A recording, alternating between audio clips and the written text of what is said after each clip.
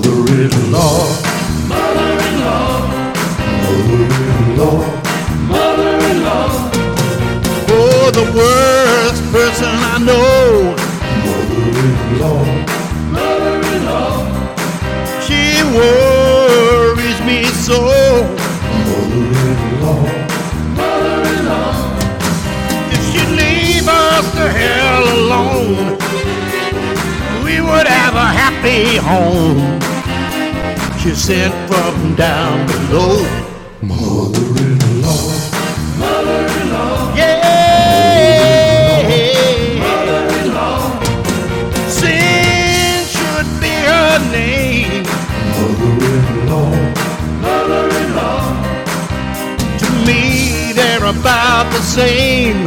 Mother-in-law, mother-in-law.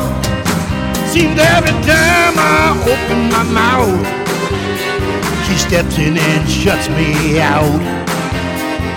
How could she stoop so low? Mother-in-law, mother-in-law, mother-in-law, mother-in-law. Oh, I come home with my babe. Mother-in-law, mother-in-law. She had the nerve to ask me what I made. Mother-in-law, mother-in-law. Now she thinks her advice is a contribution, but if she would leave, that would be the solution. And don't come back no more. Mother-in-law, mother-in-law, my, mother-in-law, mother-in-law. Yeah, we don't need her around here, babe. Get out!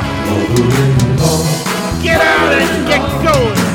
You don't let the door hit you on the way out. Get out of here, baby.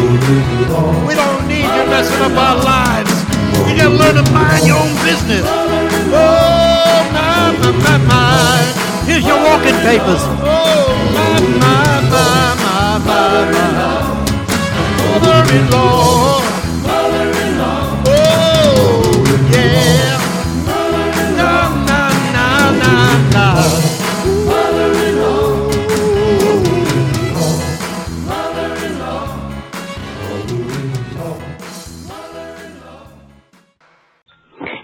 Sabrina Marie hosted the Building Abundant Success series. That was Trade Martin's mother-in-law. We talk about him, his career as a producer, songwriter, and vocalist. He's worked with the greats of the rock and roll era, Dusty Springfield, Patti LaBelle, Solomon Burke, Leslie Gore. He's even got songwriting credits on Ghost Town by Kanye West. This awesome interview starts right now. Where's Trade Martin from? Well, I'm from New Jersey. The city is Union City. It's right next to Hoboken, where Mr. Sinatra was born. It's like, a mile away from the area that he was born, right next to Jersey City, and Newark is only about 20 minutes from me. So I have a lot of friends from that area. Well, I'm from New Brunswick, New Jersey. Oh, really? Oh, yeah, and I know New Brunswick. Sure, of course. Yeah. I have a couple of friends in New Brunswick. Where do you live now, Sabrina? I'm in D.C. Oh, you're in D.C. I thought you were in D.C., but I wasn't sure. Uh-huh. Yeah, but home is home, and, being an Army brat, being all over the place, I still consider, New Jersey and the East Coast my home. I see. Yeah. I'm very familiar with New Brunswick because it's around the Johnson Park area. Were you familiar with Johnson Park? Oh, very much so. We had many reunions there. Oh, you did? Uh-huh. Yeah. It's a nice park. Yeah, we used to go there a lot, yeah. Uh-huh. Yeah, I have relatives that live not too far from there. And in terms of your upbringing, was it musical? Well, I started singing when I was in kindergarten, and I started playing guitar at about an 8-year-old. My uncles were both guitar players. They were both Django Reinhardt fans, and they used to play at the house all the time. So I guess I was influenced by that. by them. In terms of the burgeoning rock and roll scene, when did it actually bite you? When were your interests, and where were your interests in the beginning? Well, my first interest, I was interested in rock and roll from the start because I was, right around that time, I was a preteen. And when I was around 9 years old, I believe, I remember sitting outside Susan Roebuck with my father in a car and Alan Freed playing Heartbreak Hotel by Elvis. And that's really my first thing that I locked into Elvis, and I started singing a lot of Elvis songs after that, even though I was singing before that, but different things. But that's when I first got sparked by rock and roll, is when I first heard Elvis.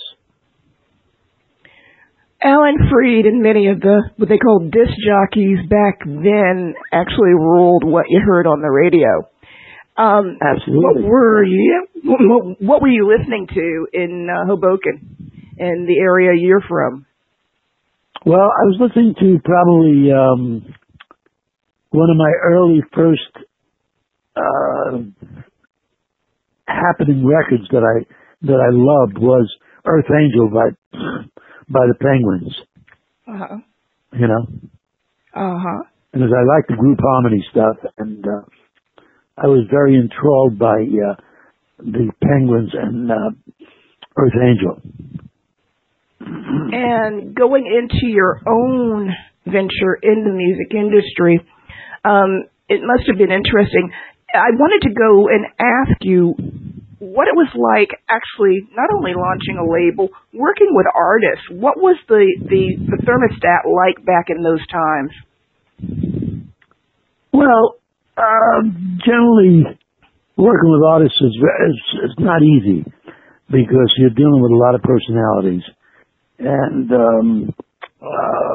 like when I dealt with the group The Earls, who I discovered with my partner Johnny Powell, we had the Rome record label, and we had a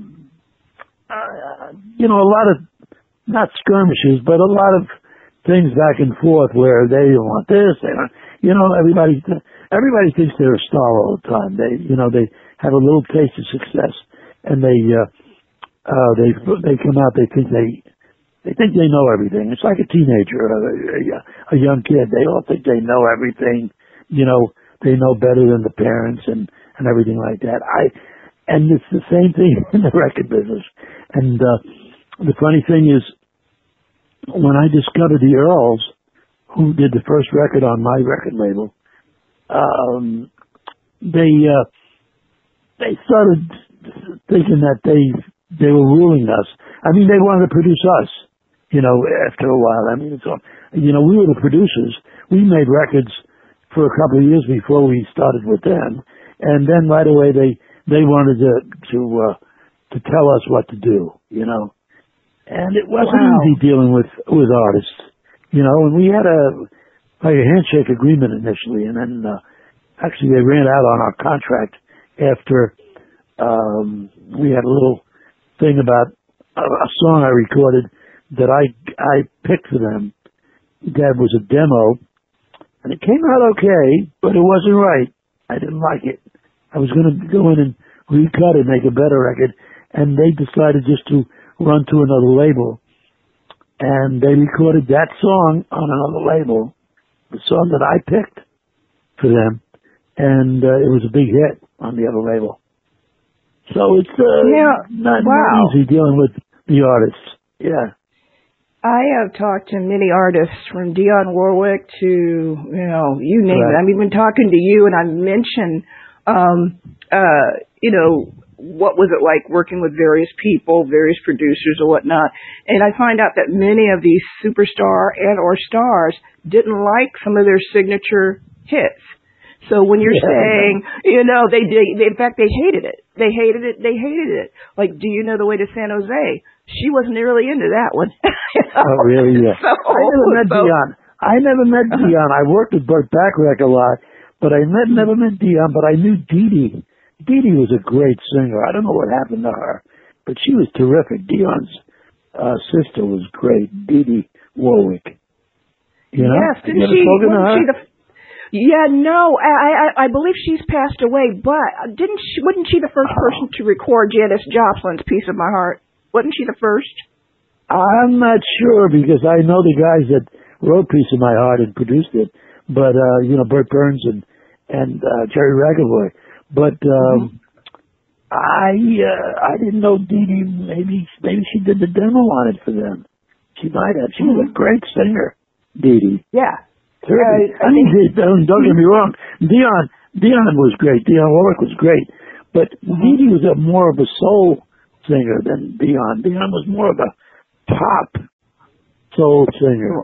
Dee Dee was really a down and dirty, like a real heavyweight rocker, soul rocker, That's because I worked with her a couple of times, And it's Many artists, though, getting back to your point, I interviewed someone who said, so-and-so wanted me to do this and so-and-so, and he was mentioning all these big labels, bigger than the ones that he actually recorded with. And I said, wait a minute, you mean the famous so-and-so wanted you to do that? He goes, but nah, I don't do that stuff. I said, wait a minute. Yeah, I know. No, they're too big to do. They're too big to listen to someone who has all the experience that they put into the business, and then they try to they just fluff them off. It's really funny like that. But my relationships with artists were always really good. I never had any real bad relationships with any artist. Like I recorded the BT Express. I discovered the BT Express and recorded them. I don't know if you saw that on my little bio, but I discovered them initially, and they were a bunch of nice guys. They were from Bedford-Stuyvesant, and I went to rehearse them a couple of times. Almost got killed in that area because it wasn't a fun area to be around. But listen, we all got along, and we did well. My partners and I did them well, and we did ourselves well with the BT Express. The music industry from 50s through 60s, many of the influences of the 50s kind of come along with that doo-wop sound of the early 60s. Then you've got a music shift. Can you talk to that? What was going on after Remember Then and all these other things? All of a sudden, you've got a major music shift. What's going on in the music industry in 62, 63, 64? What's going on? Well, I got a feeling that because of even though the Beatles were influenced by early rockabilly stuff, they were influenced by Buddy Holly and Elvis and the Big Bopper and the early rockabilly stuff.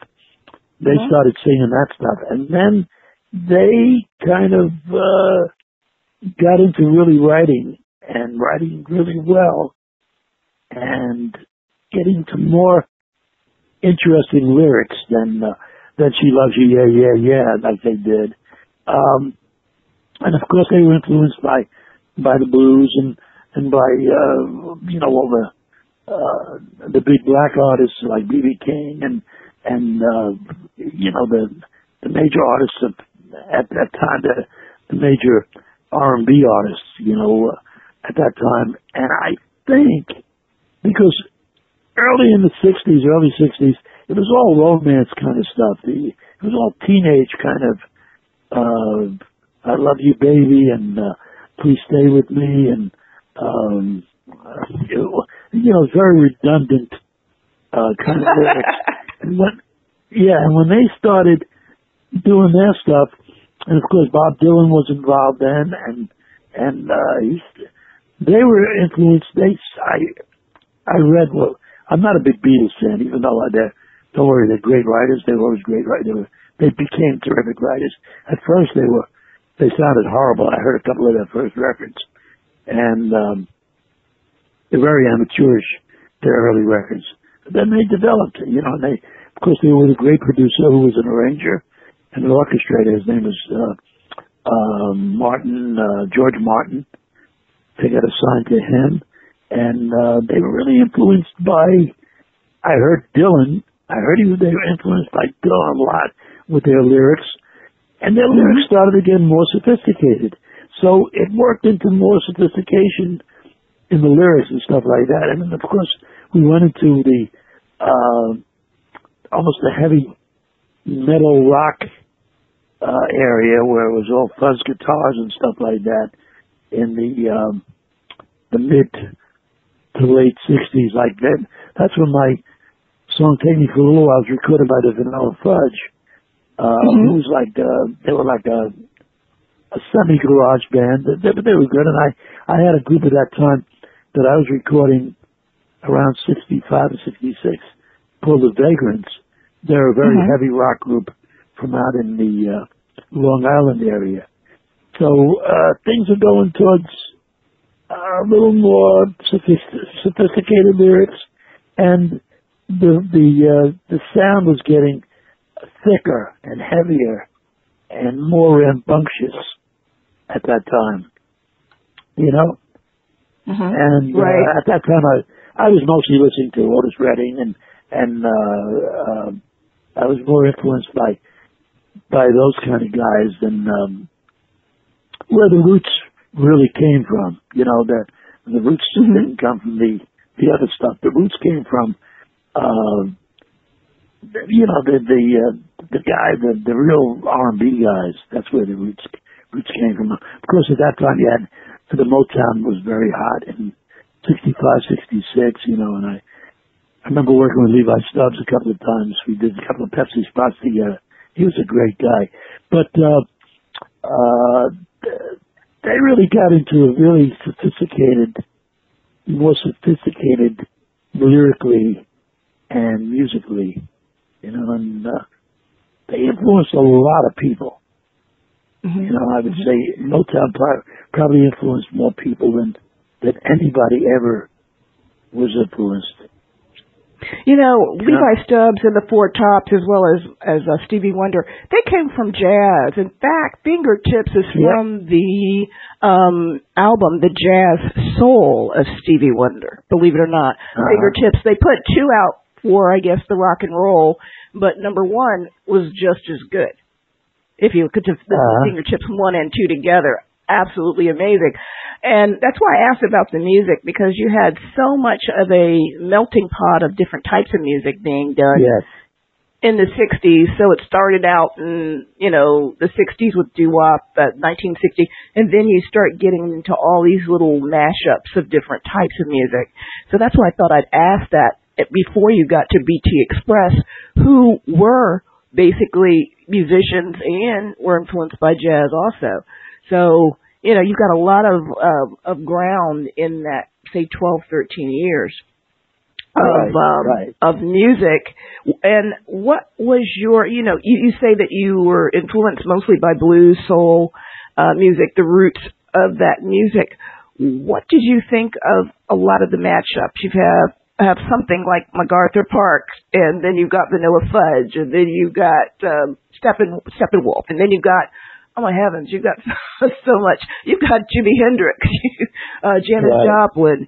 You keep going, and all of a sudden, you're dealing with people who want to chill out in the early 70s. When I first started playing guitar, I really was more of a jazz-oriented guitarist, and I studied with the teacher who eventually, I believe George Benson studied with my teacher a little bit after I studied with him, and also Mickey Baker definitely studied with him before me, way before me, Mickey Guitar Baker, and this guy was a super genius. He just could play any instrument, even if he didn't know the instrument, he could just pick it up and play it. What is this?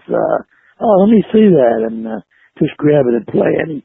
He could play anything on any instrument. He was a great guitar player, but he was a multi-instrumentalist. His name was Rector Bailey from Brooklyn, and he was, he's out of a, almost out of a spaceship, this guy. This guy was, he was a real space cadet, you know. And not that he was high when he was given lessons, but he was, this guy was like, out of a rocket ship. He's more different than anybody else you've ever imagined. I wanted to get into not only songwriting, but these backup bands. You've got the Funk Brothers, and then you've got the whole Wall of Sound, and then out, you've got the session musicians out there in California, the Wrecking Crew, and many of these background. We call them background, but basically they're the music. They're real musicians. They are really playing, and they say James Jamerson is responsible for over, 2 or 3 dozen Motown number ones, because he played on all those things. What's going on, since you are from the East Coast, did you ever have any run-ins and or experience with the Brill Building, entourage of writers and Brill Building. Brill Building. I almost had an apartment in the Brill Building. I was in the Brill Building almost every day, but because the record company, I originally recorded for G Records, which was Roulette, a subsidiary of Roulette, but then I recorded for Coed. Johnny Maestro was on Coed, and also the Duprees were on Coed, and Adam Wade was on Coed. I had my hit record on Coed. And they were in the Brill Building, so I was in the Brill Building all constantly. And so was Burt Bacharach was always there, and Jerry Lieber and Mike Stoller had an office there. I knew Jerry and Mike very well.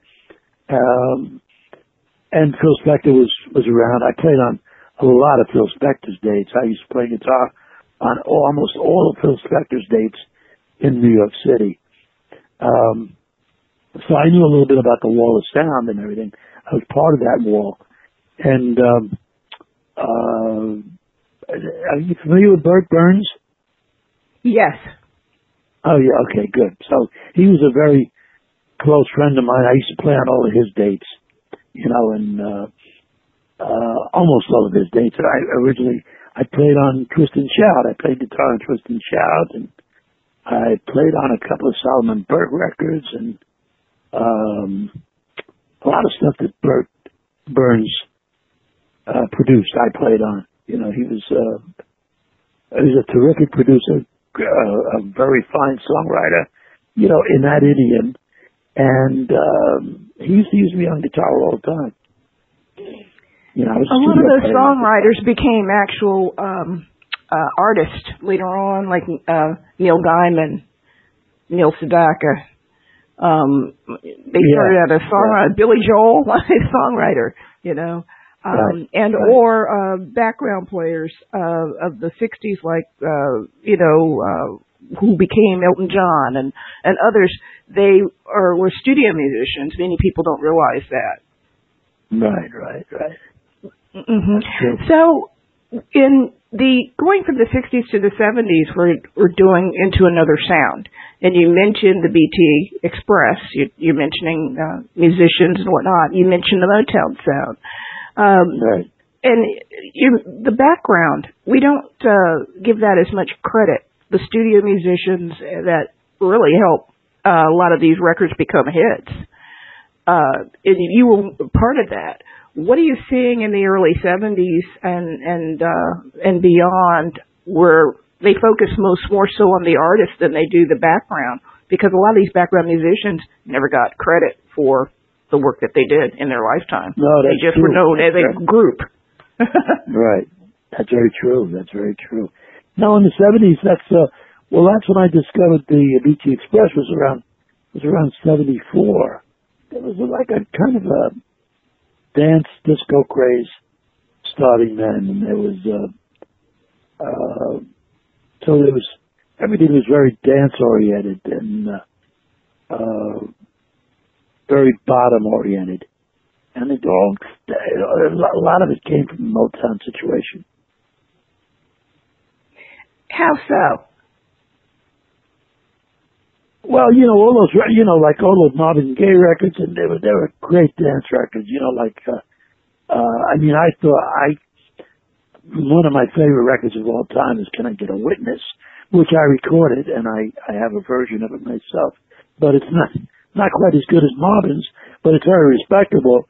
But Marvin Gaye with his "Ain't That Peculiar" stuff, and Levi with "Can't Help Myself." Now I'm going back to the '60s because that was around 65, 66, I think. But all those records were very, very, very well done. I mean, Berry Gordy was really good, and I never knew that he wrote the Jackie Wilson song,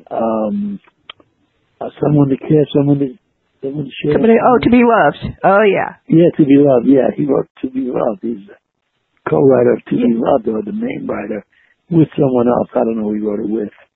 But I believe he also wrote "Money" by Barrett Strong, Mm-hmm. Right. Yeah, well, the reason why I asked about the difference between the Motown and the disco sound, the disco sound was sort of repetitive lyrics to me. It was some really great music to a kind of Latin disco-ish beat, so it kind of got away from the R&B, and then you got funk that brings back a lot of the R&B, but that's not until probably the end of the decade. So I'm looking at the disco, and that was pretty hot maybe for about 5 to 7 years, and then people got tired of that. And then went sort of back to the root of having lyrics and love songs and real songs. Real songs, rather than some of the gaudy outfitted, which is kind of interesting to look at. That wasn't my decade, that wasn't around, but I look at some of the ways they were dressing and overcompensating with that for actual talent. Yeah, I know. That's true. That's true. I wanted to actually ask you about something. And I talked to my grand people about this. I said, how do you explain Screamin' Jay Hawkins, who was a opera singer? That's what he was, an opera singer, believe it or not. I didn't know that. Yeah, it's interesting. Was he? No kidding. I'm surprised. I never heard that. Put a spell on you. Did he do put a spell on you? Yeah. Didn't he do that? Yeah. Yeah, he had a skeleton and a coffin, and I'm like, wow, that's really interesting. And I say the same thing from Screamin' Jay Hawkins to, Jimi Hendrix.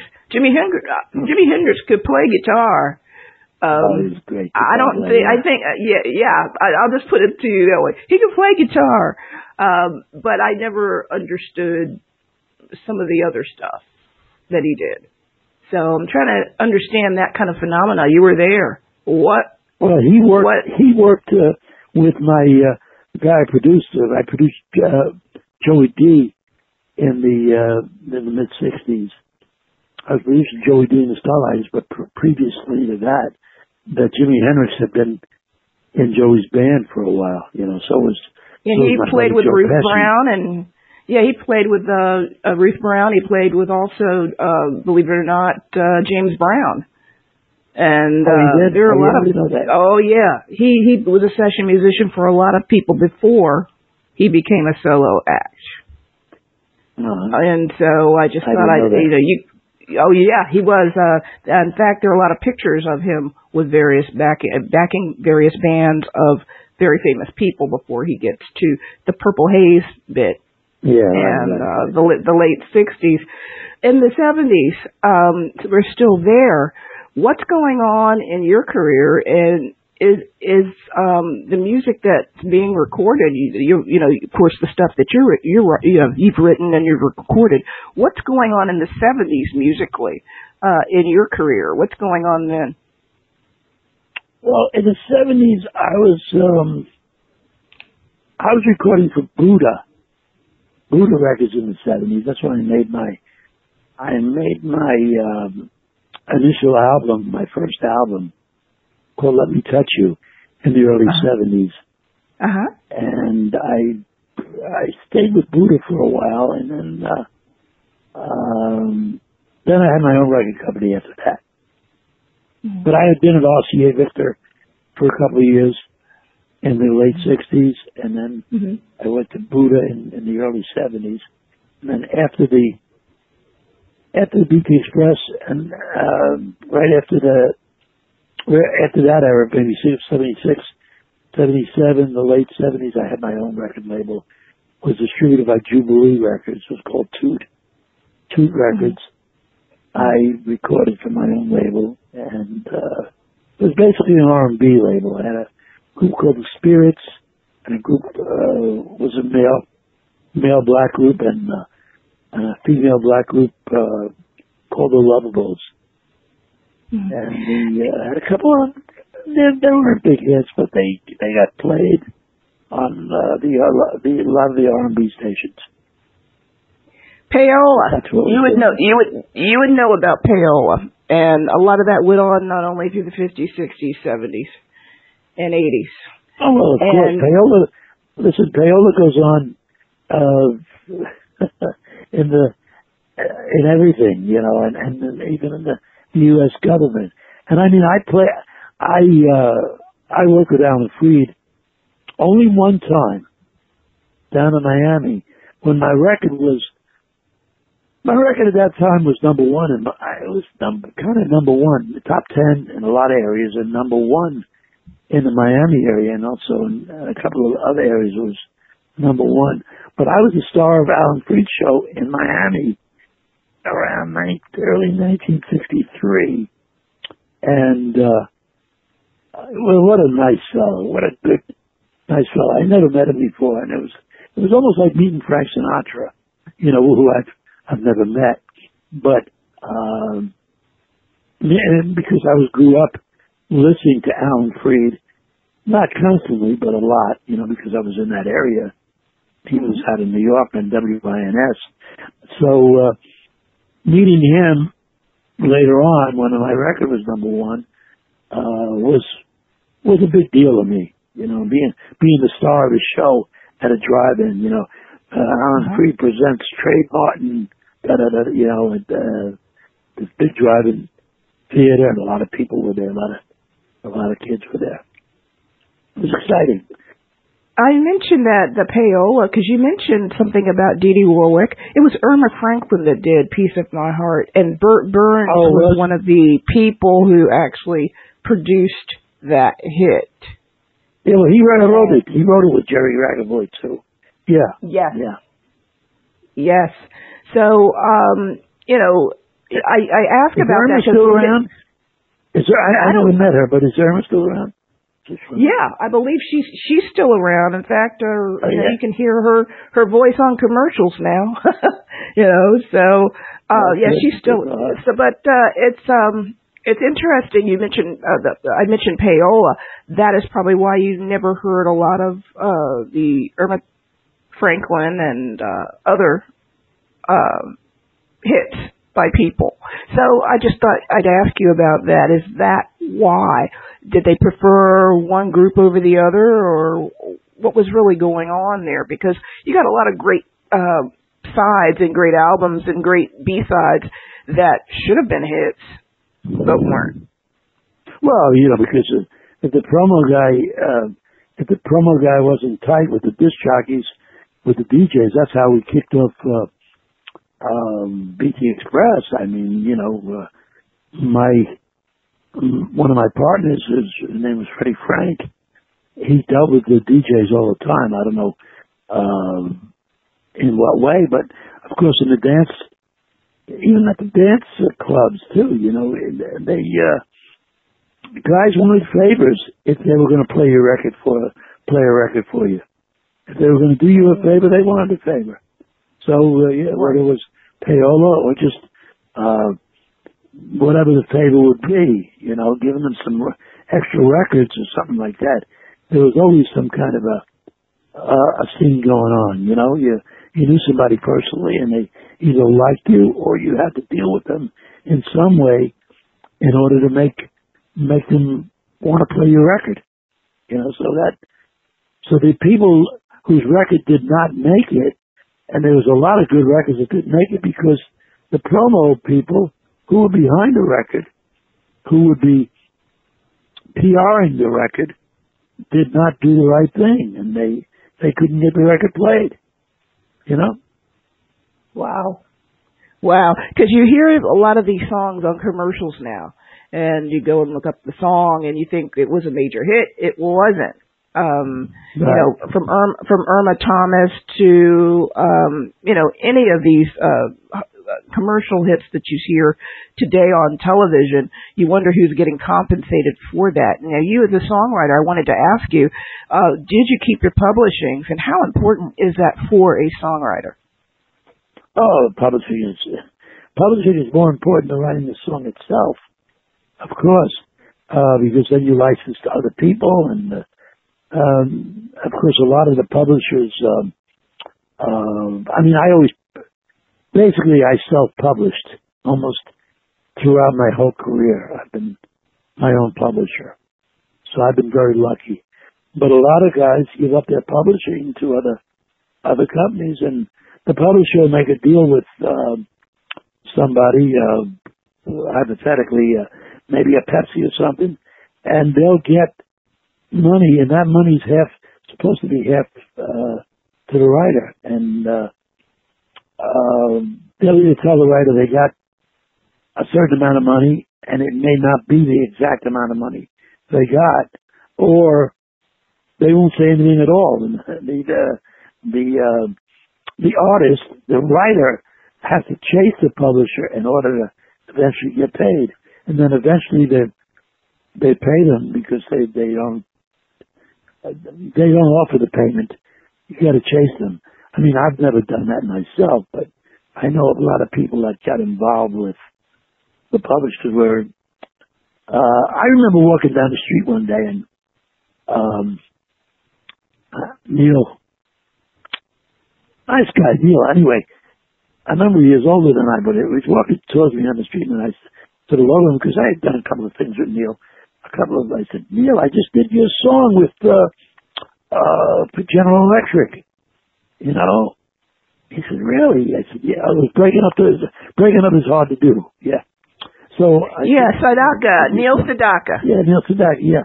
I said, Neil, I just did your song for General Electric. It was Waking Up is hard to do. We did. He goes, well, I'm glad you told me because my publisher didn't let me know. You know, that's what he said. Wow. So that's So I guess eventually he says, well, thanks for telling me. You know, because otherwise I would have never known it. You know, and this is previously done a couple of months before I ran into him. So he should have known about it, but at that time he didn't know about it. He probably did find out about it afterwards. He asked about it, and if you don't ask, it's almost like don't ask, don't tell. If you don't ask them, they don't tell you. You know, so that's how he found out. Because I told him. Wow. Now, Irma Thomas, we got two Irmas mixed up. Irma Franklin passed, unfortunately, but Irma Thomas is the one in one of the Philadelphia, I think it's a Philadelphia spot. It says her song was You Just Don't Taste It, You Feel It, a lip song by Irma Thomas. She's the one that... Thomas. Yeah, and she was the soul queen of New Orleans. And so she's getting a lot, and she's actually still performing. So you hear Spencer Wiggins, you hear him on a bank commercial, you hear her for a Philadelphia product, whether it's Philadelphia cheese or whatever. But, you hear this music and you wonder if the artists are even getting the monies from their songs being played in any of these commercials. I'll tell you what, the residuals, I mean, I know about that because I did a lot of jingle singing and sang on a lot of the biggest jingles in the world. But, and I produced a lot of the biggest jingles too, like Prudential Piece of the Rock, and I used to sing on all the Pepsi commercials in the mid-'60s. The residuals that you get from TV are almost like, there's no problem with you getting that. The union is after them all the time. And they're after all those people all the time. They get the money, and the artist gets that money. the residuals from that stuff, it's like gold. You're sure to get that. As long as you're signed up, you're with ACTRA and Screen Actors Guild, that's no problem. You're going to get that all the time. I know that for sure. Well, that's a good thing. On that. Yeah, it is. That's a good thing. But what do you say to many of your contemporaries that sold their publishings too early? Well, there's nothing to say to them. I mean, they shouldn't have done it, but they. I don't know about selling. I don't know what you mean about selling your publishing. They do solicit, like they solicit me all the time. I get notices where, well, we will buy your publishing from you, like my whole catalog and stuff like that.